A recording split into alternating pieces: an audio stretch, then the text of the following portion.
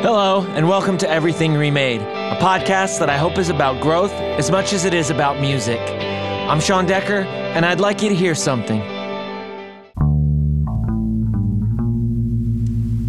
And the angels wouldn't help you. Because they've all gone away.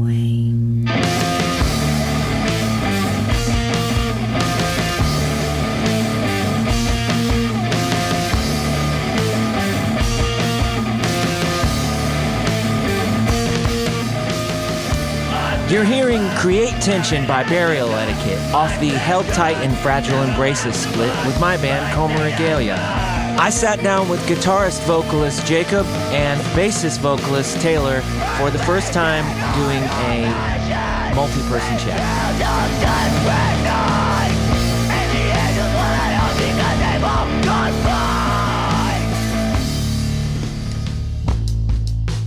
Trying something a little different this time. I'm speaking with Jacob and Taylor from Burial Etiquette. Introduce yourselves. Tell us a little bit about yourselves. Why don't you start, Taylor? Hi, I'm Taylor. Basically, I play bass in Burial. Not only do that, but I do some synthwave stuff. So it's pretty much my spiel. My name is Jacob. I play guitar, and all three of us do vocals in Burial Etiquette. It's very much a collaborative thing. Which is super. And then I also do stuff with Taylor in Opheliac, the synth project she was talking about. Okay. Yeah, very cool. Have you incorporated any of the noise or the synth element to the Burial Etiquette live shows at all, or? We do a lot of, I find that's where I have a lot of fun with vocals, is we'll do some reverb stuff, and we actually did at the Vox Popular performance, I got to do this super intense reverbed, almost, I don't know how to explain it, just very high melodic melody, and it was just super cool, and I love playing with the microphone because I always forget, because we usually play live, and we don't normally have everything set up. It's just our instruments, so I'm just either screaming really loud trying to hear myself or singing super loud to try to hear myself. So being able to have that whole effect was probably one of the cooler things. I don't know. Yeah, it's really weird when you you play all these different places, and that can be super hit or miss.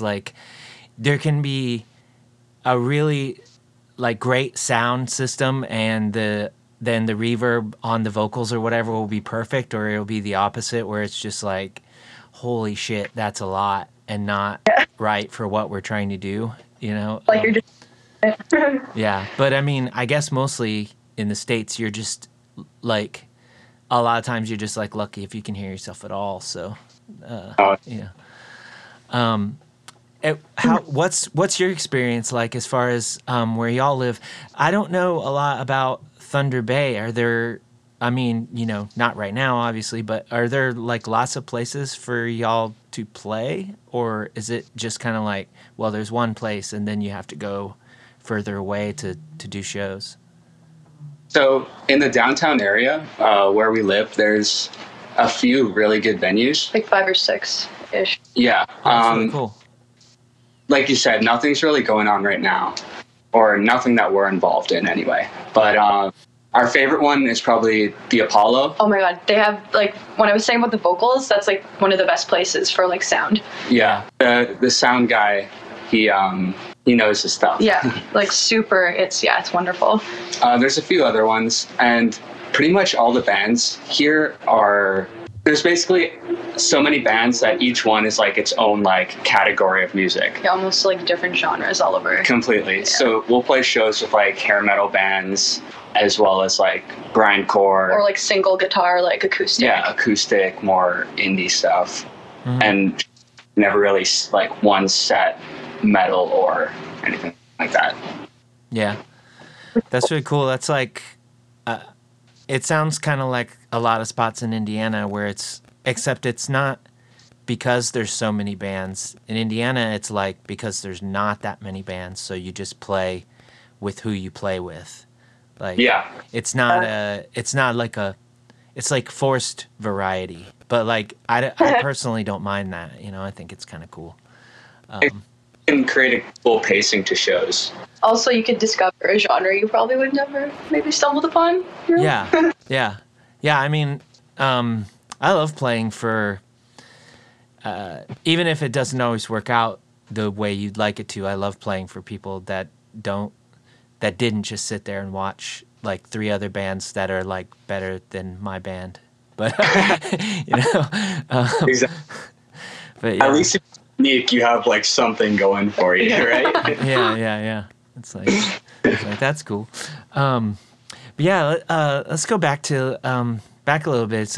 We usually sort of like cover like what your influences were, and like, you know, what kind of music that you had on, like or you were brought up on. What kind of music played around your house, Jacob, when you were growing up?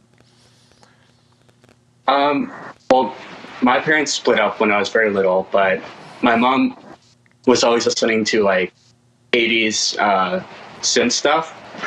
Like one of my earliest memories is like dancing with her to Tainted Love, like at our old house. Okay. And stuff like that. And my dad was always into, he showed me like the Misfits and Violent Femmes, Danzig, stuff like that.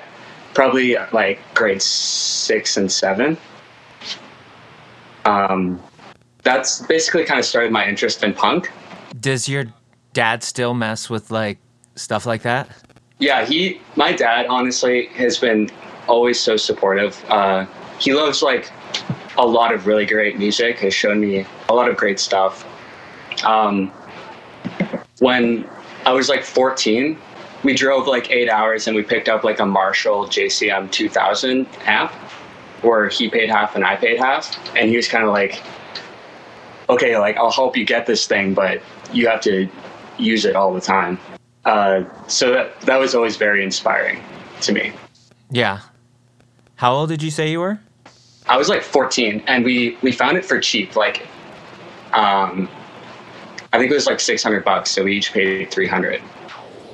Yeah. I mean, you know, those are pretty good amps. I mean, I definitely was not playing on anything good.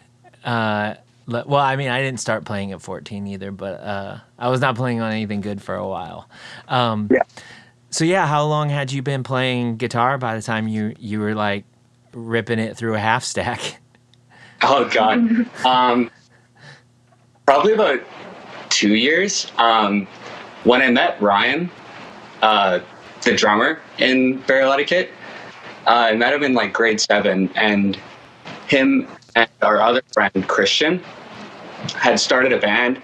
And I remember like in the lunchroom, they were sitting there and they were writing lyrics about like cannibals, like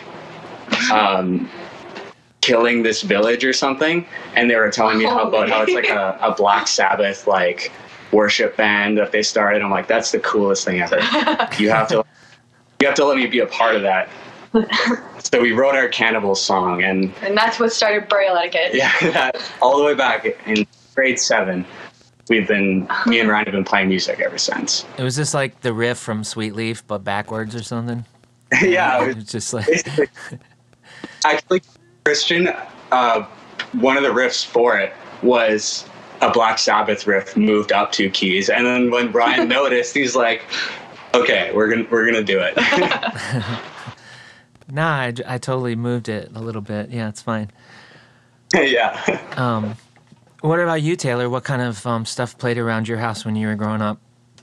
My mom, she always played the Beatles. I remember the Blue and the Red albums were always on. Obla Di Obla Da was one that she played a fair bit, so that's kind of always in my head. My dad really liked Pearl Jam. Actually, I have like kind of embarrassing now, but I have lyrics to Black on my arm because it's one of my favorite songs in the whole world. Yeah, my dad liked a lot of grunge, Tragically Hip, like all the time, like constantly. My dad loved Gore Daddy. Yeah, I don't know. My mom liked a lot. Also, a lot of the 80s. She loved Prince. I always remember Prince too playing. Yeah. Yeah, it's pretty much That's that. I think, yeah. Just like classic stuff. Yeah. When did you start listening to like bands that you compare to the stuff that you're doing now more? So I saw actually Alexis on Fire when they came to Thunder Bay. They've been here like 5 times, or three or 4 times, and I've went to like every single show. But that was the first time I was ever introduced to like scream and like really beautiful melodic vocals. And I just remember like being in awe, like, oh my god, like this is surreal. And also it was the first time I've ever experienced that type of energy, which I think for me might have gotten me like into it a little bit more. Yeah. Was it a big show, or did you catch them before they really like took off? No, I'm pretty sure it was at the Outpost, which is at our university here. It's not that big of an event. It's big, but yeah, nice sized crowd. Yeah. Okay. Yeah. We saw them on like, I think maybe their first U.S. tour, and like we were just emailing them like, hey, where's this at? It just says like the area on your website, and they emailed us back, and they were like, oh, it's at this this town hall place. And so we went up there, and we met them and stuff, and Dallas was like, did you all already pay? We're like, yeah. And they were like, damn, we were gonna like get y'all in and stuff. And because like they just thought it was so cool that like people who didn't know, because we also asked like, it's gonna be no smoking inside, right, and stuff, because our kid came who was like 3 at the time. Yeah. And they were like, we just thought that was so cool. You were coming up and bringing your kid, and you cared about, what was going on with your kid and stuff.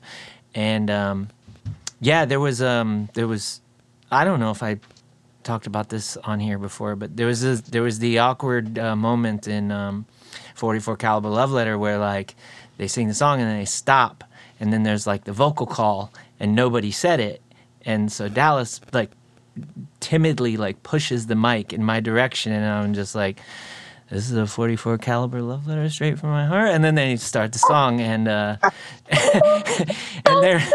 they're probably just like, wow, thank God at least that person was here. Yeah, they were super nice. We hung out with them one other time after they came back through when they were bigger. They came through with Moneen and Armor for Sleep, and what's it like, Skylight Drive or something like that. This other like weird band from that era, or I don't know. It's something like that. It's something about Drive, but I always mess it up with this other shoegaze band that's not the same band. But yeah, my takeaway from that second show is that Moneen is really great. I always knew that, but like live, they were incredible. Oh, great. Yeah. Yeah, that's really cool. So you were you playing an instrument at the time when you were, seeing Alexis on Fire, and you like became, captivated by like, the energy of like this live show and stuff? No. When I was younger, I got an acoustic guitar, and I literally had it sitting in my closet for like 6 years. I would grab it and I'd strum once. I'm like, oh, okay, cool. And I just didn't have the motivation for it, I guess. Yeah, I got it from my great grandpa. Apparently, he used to. No one in my family plays any instruments or like does music stuff. My great grandpa apparently used to be a country singer, and like toured and stuff all over Canada, which was kind of cool. So that was kind of inspiring, I guess, to take after my great grandpa's footsteps, I suppose. It wasn't until like probably like right at the end of high school, I started just playing by myself. I just like kind of self-taught all like with the guitar and stuff. So it took a while. I got really frustrated at some points, but What were you doing trying to like learn? Were you watching videos, or were you like reading tab, or just? I did a lot of covers, like Lana Del Rey and like some little random ones. I did the Wallflowers too, so I just kind of looked up the chords and just learned by learning songs. Yeah. That other than the religious, the very strong religious overtones on the Wallflowers record, I really like that record. About that until like, more recently, because I listened to it when I was growing up. It's like, just I liked the melodies. I thought they were cool, but yeah that's what. Yeah, I mean, and it's not that I have any. It's not that I have the same issues that I did with like. I mean, I'm not overtly against religion or whatever, but when it's in music, it just feels weird to me. I don't know why. Probably because I was abused at my at my church growing up. That's probably why. I'm sorry. That was like that was one of those conversation stoppers that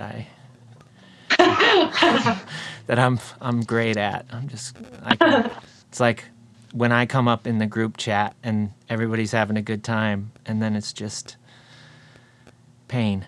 Yeah, other than that, I like that album. I bought it used in Portland for it was like 15 CDs for $10 or something. So when did you two meet? And was it were you did you meet as you both were already playing music, or did you meet before that? We met online. We were both playing music at the time. And we talked about maybe collabing and working together. Because with Burial Etiquette, before Taylor was a part of it, it was a very different thing than it is now. But we always wanted to have a lot of melodic vocals mixed in with the screaming and stuff. Mm-hmm. So she agreed to come in to the studio when we recorded the first EP and try some stuff. So that was really cool. She's on the first song on the first EP. Which one? Yeah. Oh, okay. We just kind of sat in the booth and then figured out some lyrics we could use. And from there it was just you're a part of this band now. And just on everything now. Did you not have a bass player at that time? We had a bass player. His name was Trevor. We played with him for 2 years. He plays bass on the first EP, and on the No Funeral first compilation, our song on that. Oh, okay. But when we toured to New Friends Festival, I guess being in a band with people, you learn a lot more of who they are than you, I guess, usually would. Yeah, you learn it fast too. Yeah, exactly. Yeah. And he was kind of just saying lots of things we didn't agree with. Yeah, things we didn't agree with. Yeah. So when we got back, it was kind of we parted ways, and then Taylor took up playing bass as well as doing the vocals. Okay. Was that hard for you to do at first, to do both at the same time? I mean, you said you were doing covers already, so that, I assume, it wasn't too much of a stretch. Okay, because some of the songs, it's super fast and intense, and I'm used to doing, chords or little strums, oh, okay. nothing. Then now I'm trying to learn how to sing along to the rhythm, you know what I mean? So it all makes sense, so I can do it and not feel like my hand and my head are two different things. So. Yeah. At first it was a little hard, but now I think I got the hang of it a little bit. Okay, because when you were originally doing the vocals on the first stuff you did and stuff, you didn't have to take that into consideration. What? No. Yeah, so you just wrote it however. So now you're let's make this go a little more let me make this easier on myself. almost a little bit like analytical, a little bit with like trying to figure out how to hit certain notes in certain spots. Yeah. But yeah, it's pretty cool. And harmonizing with your bass and stuff. Yeah. So was this kind of like your first band then, Taylor? Like, Yeah, I just do Philiac, that, and then Braille. So right. And what about you, Jacob? You described the Black Sabbath tribute, and it seems like it kind of morphed into this. Was there did you have a lot of bands like before this that you sort of worked up to this from, or? So technically, I guess me and Ryan have been in like a lot of bands together. Oh, okay. But it's been me, him, and another person. And then when they were like, they were like, we don't really want to do this anymore. Like, me and Ryan were like, all right, well, we want to do this still. So we just a new project.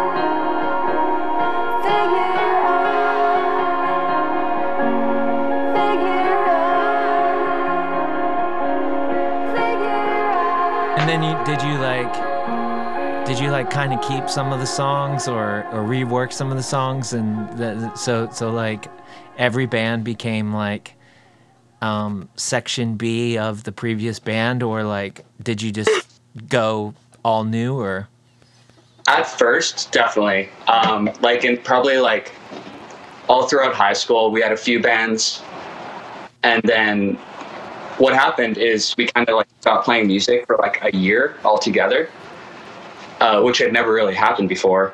So when we wanted to start Burial Etiquette, it was like, okay, this is like an entire new thing. We're starting fresh, and it's like a very specific thing we wanted to do, and yeah, it's funny. Like, I asked that question, like, not as an, it might have sounded like some kind of accusation, or like when people do that, it's lazy or whatever. But it's like funny how true that rings in like my own experience. Like I can go back to Keiki and be like, so Keiki Obati ended, and then these 3 Akamili songs were actually supposed to be Keiki Obati songs, but that never happened. And then I can do the same thing, like these riffs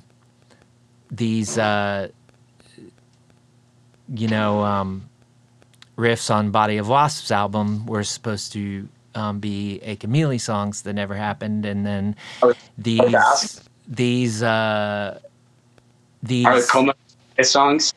It's funny. There are Coma Regalia songs that are there's Coma Regalia songs that were Dance and Destroy songs.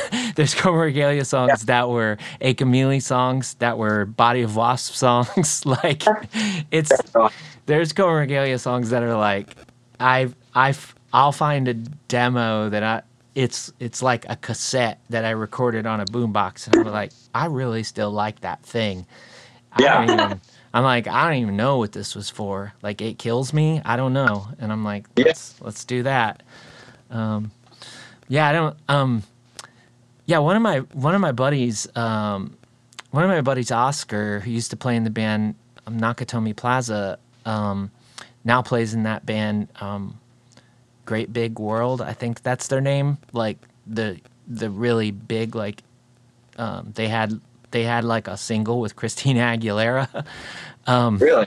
Yeah, yeah, I think that's what they're called. Anyway, he went on to like be in like the New York Philharmonic. Like he's like a really great guitar player, and he said once, he was like, there's nothing wrong with like rewriting something and revisiting something and restructuring something. In fact, I encourage it because it can teach you like, you know, something about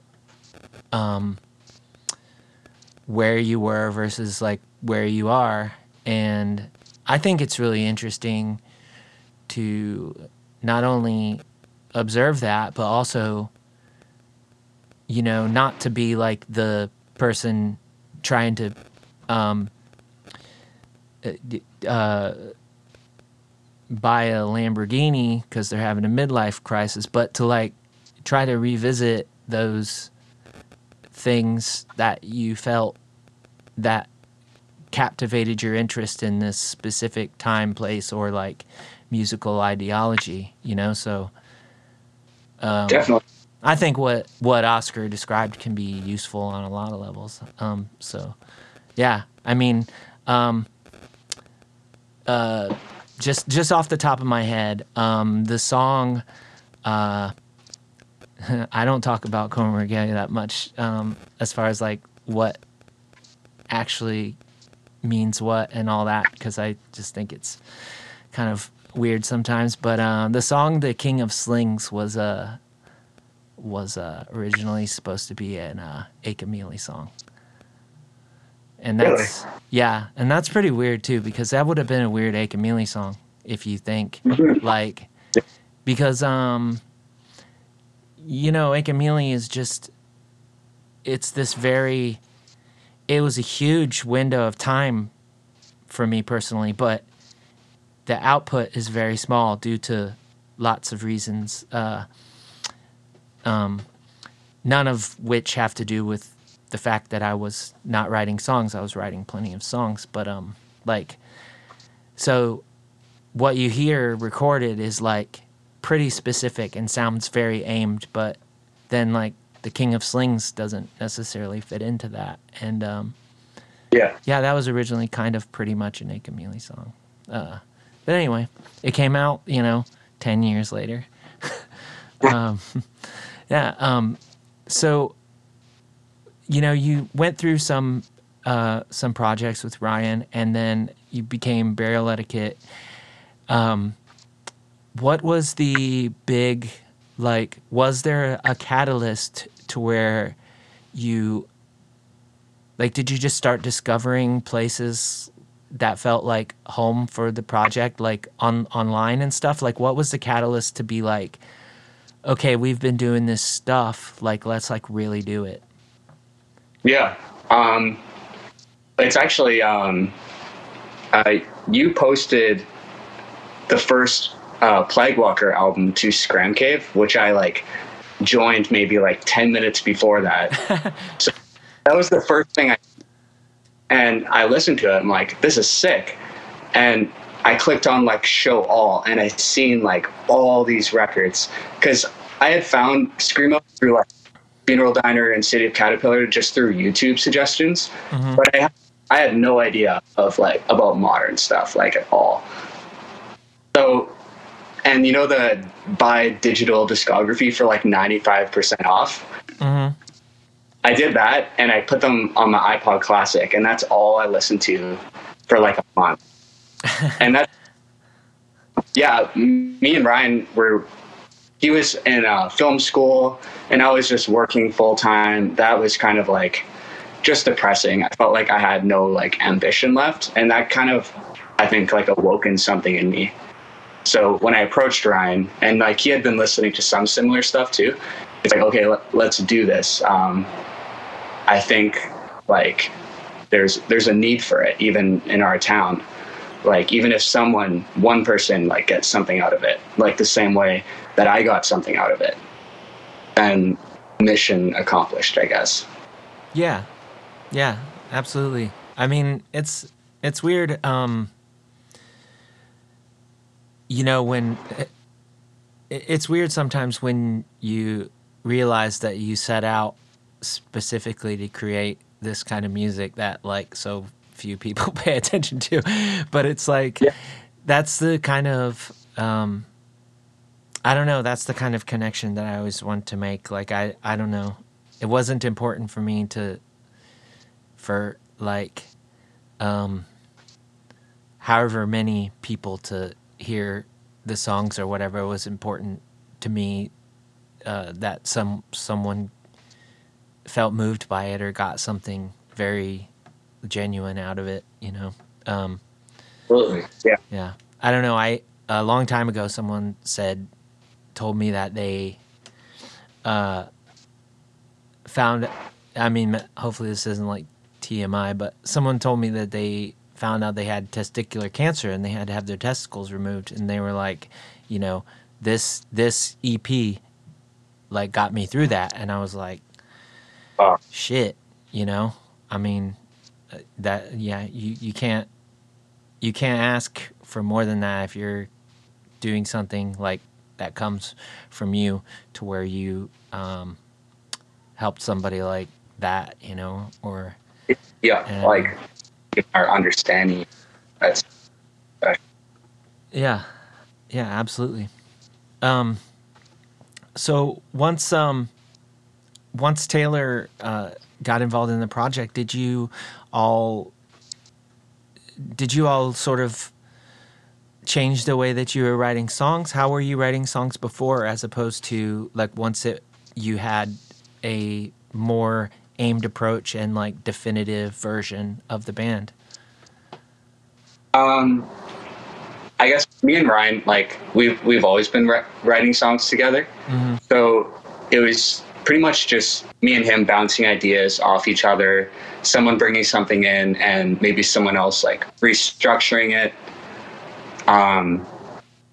The first little while I was learning like a lot of the songs that they had. So I was able to practice a little bit and then get better. And then eventually I started to like bring in some like bass ideas or like a guitar riff or something. And it was kind of cool because I noticed that everyone was like coming together with like, oh, how about this? Or like thought about this like afterward. Because we try to record most of our jams just so we have, you know, like sometimes you just jammed out so well that you're like, how am I going to do that again? Like, what? Like, you know, like how are you going to recreate that? So that was cool. And also like working and like doing this with them has taught me a lot about patience, because like I get super frustrated sometimes when I'm like trying to learn, and I feel really bad because it's like I don't know, I managed to like figure it out, but they're just the way that they work together, it's super cool. It's like every single time they like play like even something for like 30 seconds, it just like, you feel like you're about to go somewhere. So that was kind of neat, and I just started to like kind of experience that, and it just opened up a whole world, I guess. Yeah. It's been really cool creating stuff with you, because when we joined, it's like, okay, we have 3 in this band. Yeah. Can we use each voice as maybe like a different character or a different theme or idea in lyrics? So it kind of expanded that too, where it's the songs aren't usually just one viewpoint or frame of mind. It's kind of like these clashing you have to feel like ideals. Almost. Also, it's like super exciting to do. This is like I've like ever screamed. So this like so now like I woke in some sort of like banshee scream, because I've never used to scream before. I started doing that with them, and it was like so weird going from like really soft vocals to this just insanely like loud. That's the contrast that I love, though. Yeah. Yeah. Is it real shrill, like Encyclopedia of American Traders, or? Yeah, very, very shrill. That's perfect. Yeah. Yeah. Now, like you keep saying like, or not keep, but you said that it was like different characters. So if this was a Dungeons and Dragons campaign here. Like, what are your classes? What are the classes of each person in Burial Etiquette? What? Awesome. If I was a D&D character, I would probably be. You have to give each one of us one. But it has to be like not just you as a person, like your character in the band, like which. Oh God, I guess if we're. Oh yeah, because it are feels you one like of the baddies? Are you? I'd say Ryan's the big baddie, definitely, because the growls, right? He's got like the low, deep, like growls. So we're like, okay, you're the bad guy. Okay. Siren. Yeah, definitely some type of like banshee, Yeah. siren. Okay. I'm totally. I don't know what I would be. You're peaceful. You know what I mean? Like you feel like you'd be searching. Are you like a druid or something? Something like this? Maybe. Maybe. Well, We haven't put a lot into the character thing. It's kind of like, I guess like each release we consider like short stories or something like that. There's not much consistency. I mean, I've thought about this kind of thing a lot, so I wasn't expecting to ask that question, but I was ready for whatever kind of answers I might get. Yeah. So, you two live together, and you've been able to, keep practicing with Ryan, being as there's only one other person in your band, and you've basically written an LP at this point. Yeah. Now you said that each one of the releases is kind of like a short story. So do you consider this LP like oh gosh, what's the term? Literally all of my albums are this concept album. Yeah, it's almost like is theatrical the right word I'm trying to use? Yeah, I guess with this album we've really wanted to, I guess, incorporate like multimedia into it. So like a lot of the lyrics, like we write them almost like a stage play for like a theater production or something like that. I guess you could say that it's tied into Held Tight and Fragile Embraces. Mm-hmm. You can consider that like a prologue / epilogue. We've been writing this for a while. The only song that Meadow, right? yeah, only one of the songs was with Trevor in the band, so this is all entirely new material that we wanted it to go for like a certain sound. Mm-hmm. As far as I know, it's like you're finished writing it, right? It's pretty much all there. We like to place like over until we. Jacob likes to go back sometimes and listen, and then he likes to add extra things. Yeah. So it's always we're like adding more things each time. So they're done, but we're just like final carry on top. Because I want to sprinkle like chord progressions throughout it, like reoccurring, almost like not really like it doesn't sound anything like Pink Floyd, but in Dark Side of the Moon you'll hear like this one chord progression a couple times throughout the album, and it always kind of like. For me, there's something in that I found really like endearing, like the album format. I think Circle Takes the Square does that too, like little motifs sprinkled through. So we're just trying to like polish up those and make it like a very front to back experience. Is like the whole. Yeah. I put the exact same chorus in 2 songs on a release, and I don't think anyone even noticed. Really? It's just like, which one? I don't know, you figure it out. You've got 5 CDs coming your way. I think. I know the youth novel songs, even though there are different songs, to me they sound very much like one idea. I don't know if there's a deeper connection there, but I've always thought that with those two songs. Well, I mean, you can read the titles of the songs together as well. So Exactly. So there's something to be said about that also. I love stuff like that though. That's all I was trying to say. I love stuff like that. I love how cerebral this stuff can get, and like I've said it before, where it's like a lot of times people just like cool screamo record, you know, and nobody like necessarily thinks about how much thought or whatever went into something. Like I really, really, really do, and it's wild. Like, you know, like I'm friends with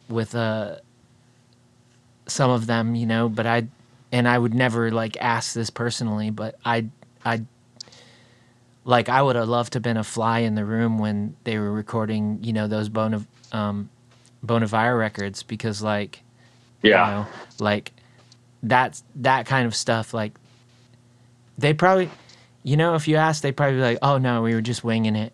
But it sounds like so cohesive and so well planned and rehearsed, you know? I love that stuff. I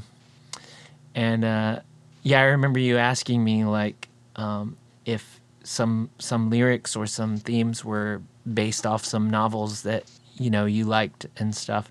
And I was like, no, there's a lot of thought into it, but it wasn't that specific thing. It's I could tell, you know, right away that we were going to be pals, because I could tell that you were someone that thought about that kind of thing, you know. Totally, yeah.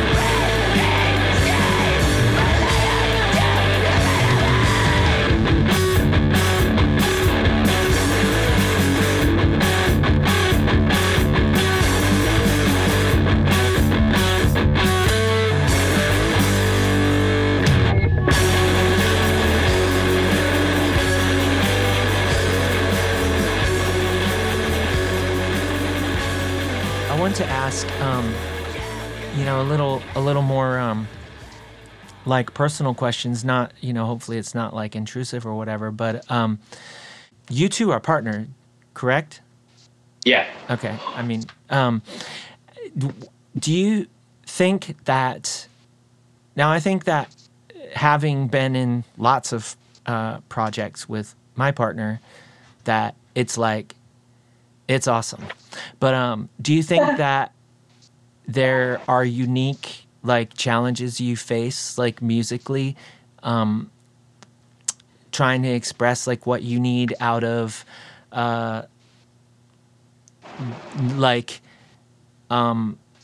your partner's performance? Like, are there obstacles that you think you don't have with just other bandmates that you're not partnered with, that you face as someone who is in a band with someone you are partnered with? Yeah. I'd say, like, I guess at first, because you were always a really good guitar player, but I don't think you ever really played, like, much bass. No, not at all. So, and she was always doing a lot of solo stuff. So getting, I guess, like thrown into like a time signature changing, like fast paced, like screamo band can be a little disorienting. I had to go on my feet though. Yeah, she in such a short time, she has like grown so incredibly as a musician.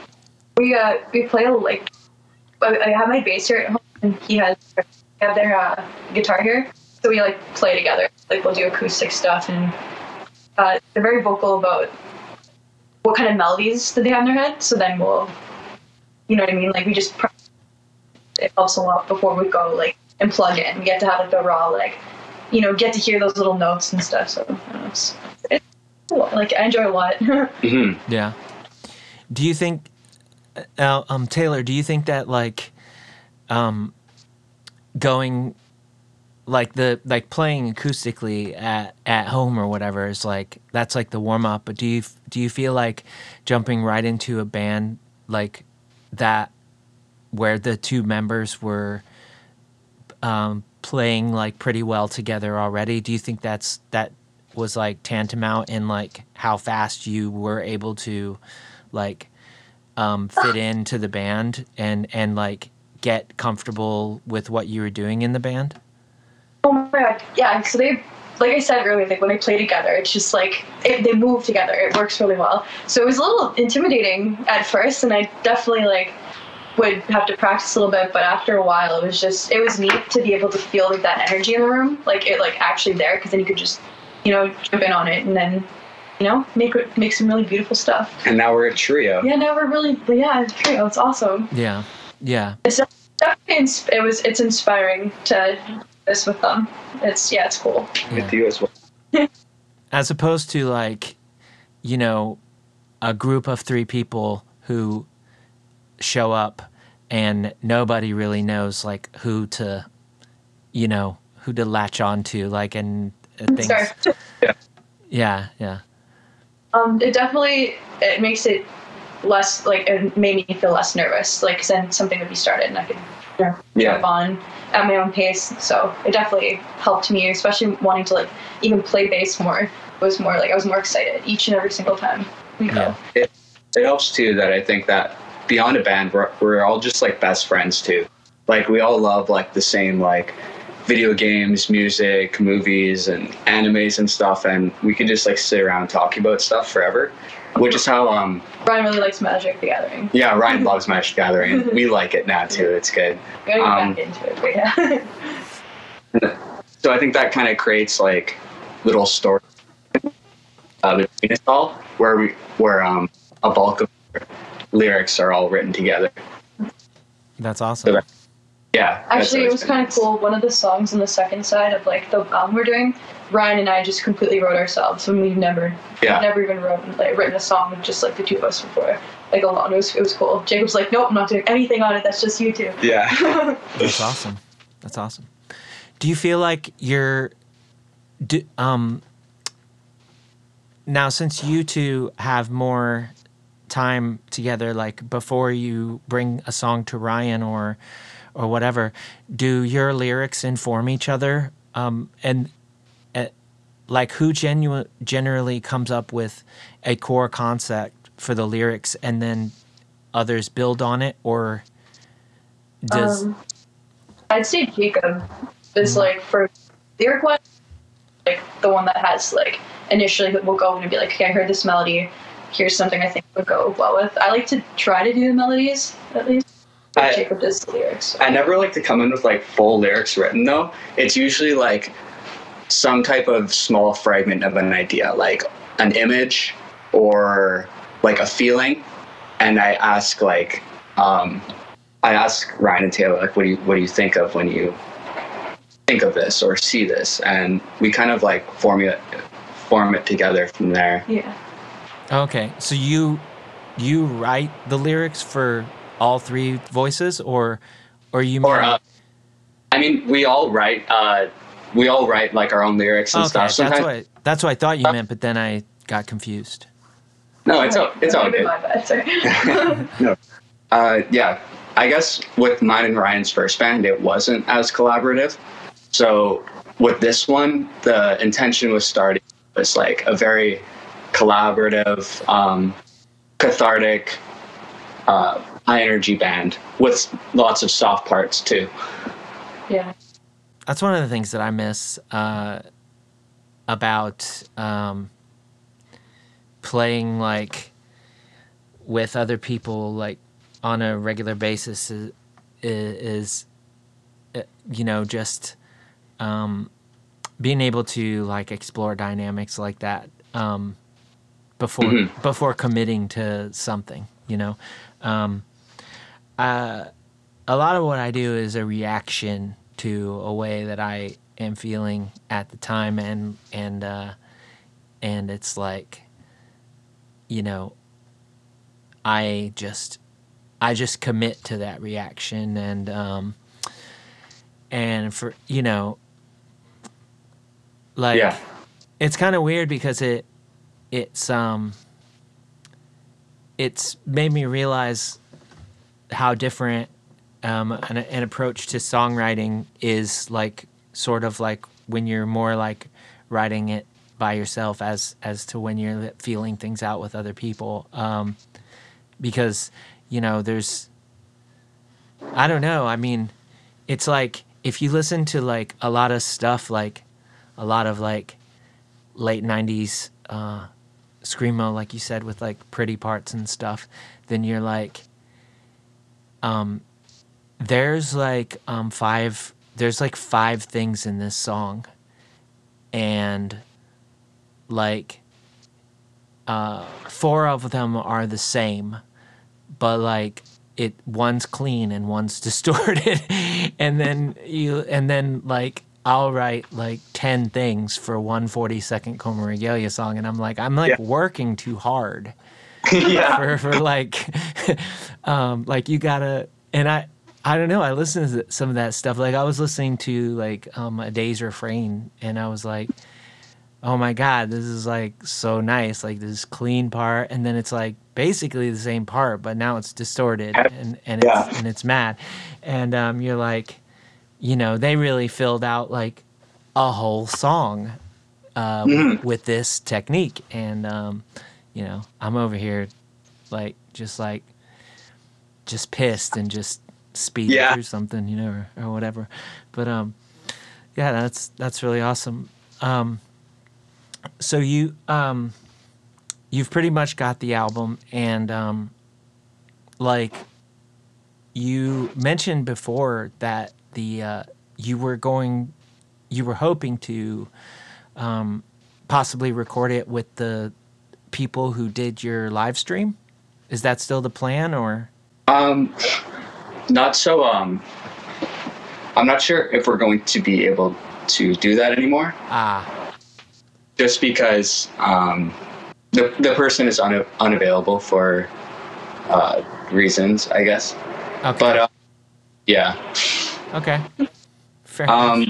We want to take the time to get it to sound right, but we also don't want to sit on it for so long that it's no the emotion feeling right now at this current state. Yeah. But we've been working on other stuff. We actually have a compilation of older songs coming out. They were recorded actually like right after the first EP. So Emo Cat's going to be doing those in the next little while at some point. And is that with the first bass player on that still, or is that like you re-recorded them, or? It's just those songs, but we kind of wanted to, I guess, like say goodbye to the songs in a way, because they were all fully recorded, everything was there, but we also wanted to convey that it wasn't the same band that we are now, really. So we hope to do that with like the album artwork and inner notes and stuff. Mm-hmm. For sure. Yeah.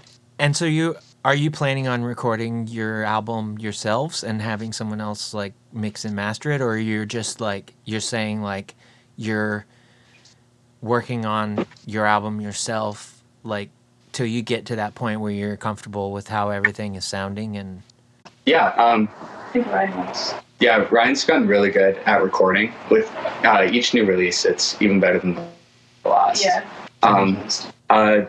The one thing is we record in like a jam space where there's like 8 or 9 other bands like down the hall, always playing and stuff. So the times we actually do get to record aren't very often, unfortunately. yeah. So have you started already, or you're trying to plan that out? Yeah, we haven't started recording yet. We've done like demos and stuff. Oh, okay. That's reworkings of lyrics. I know we want to do like more splits and compilations and stuff like that.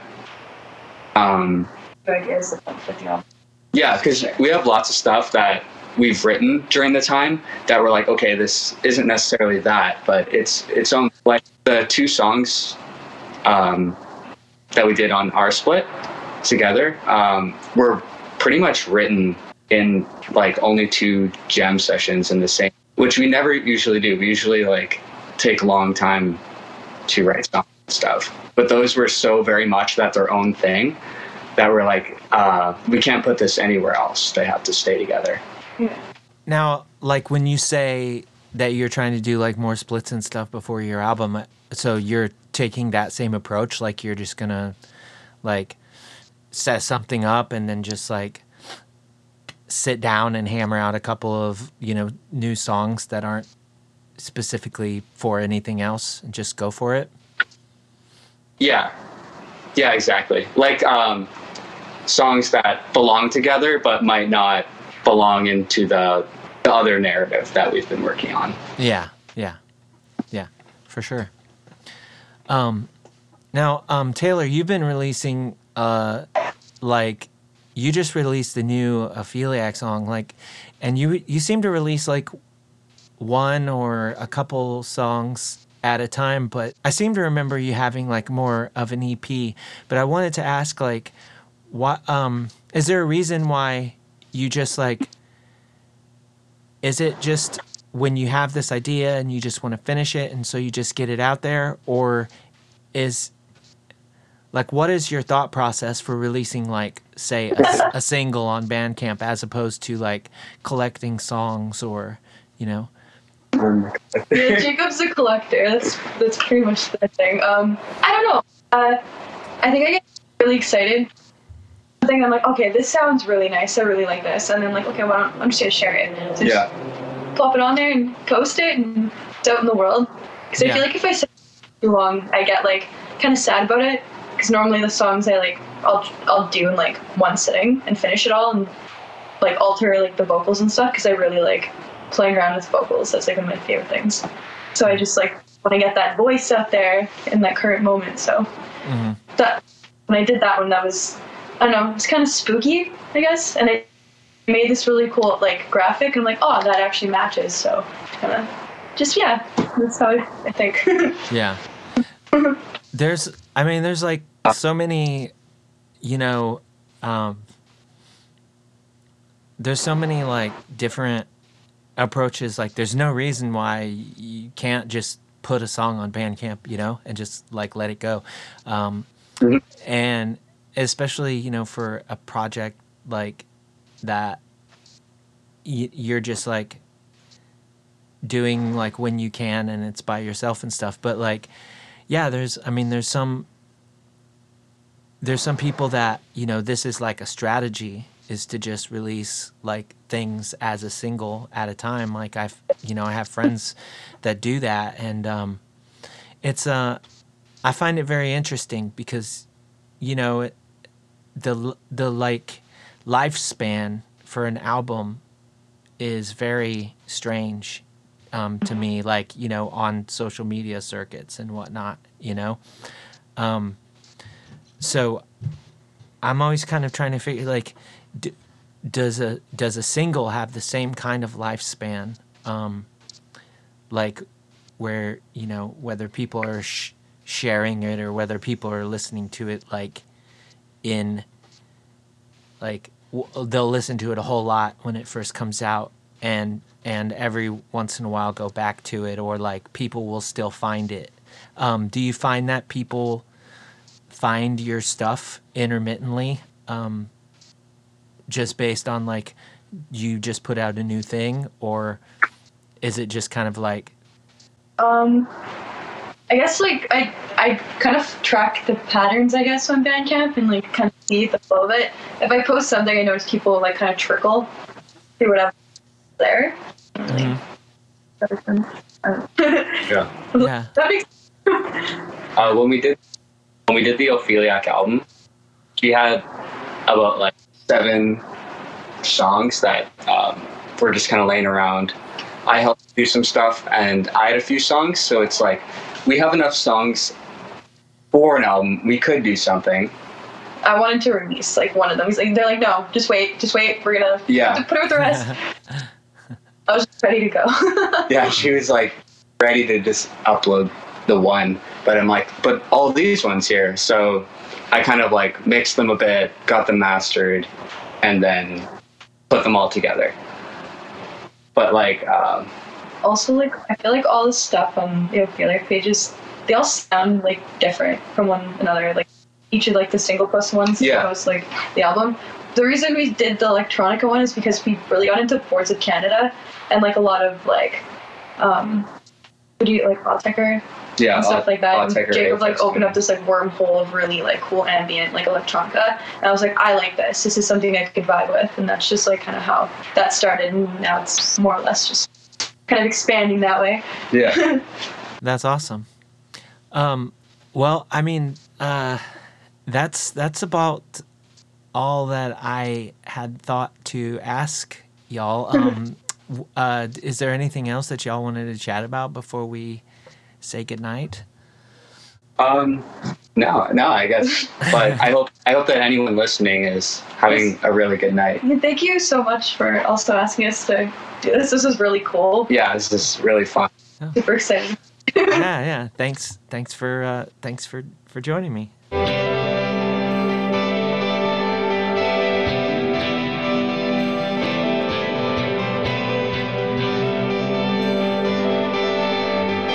And that was my conversation with Jacob and Taylor. Thank you so much, Taylor and Jacob, for taking the time to chat with me. Thanks also to everyone listening. This was the first time that I spoke with more than one person at a time, and I wasn't sure how that was gonna go. I think it went okay, despite some obvious technical difficulties. I tried to edit them out as best as I could without actually editing people's responses. That's the price we pay for free long-distance calls, I guess. Anyway, thanks again. Until next time, take care and do good things.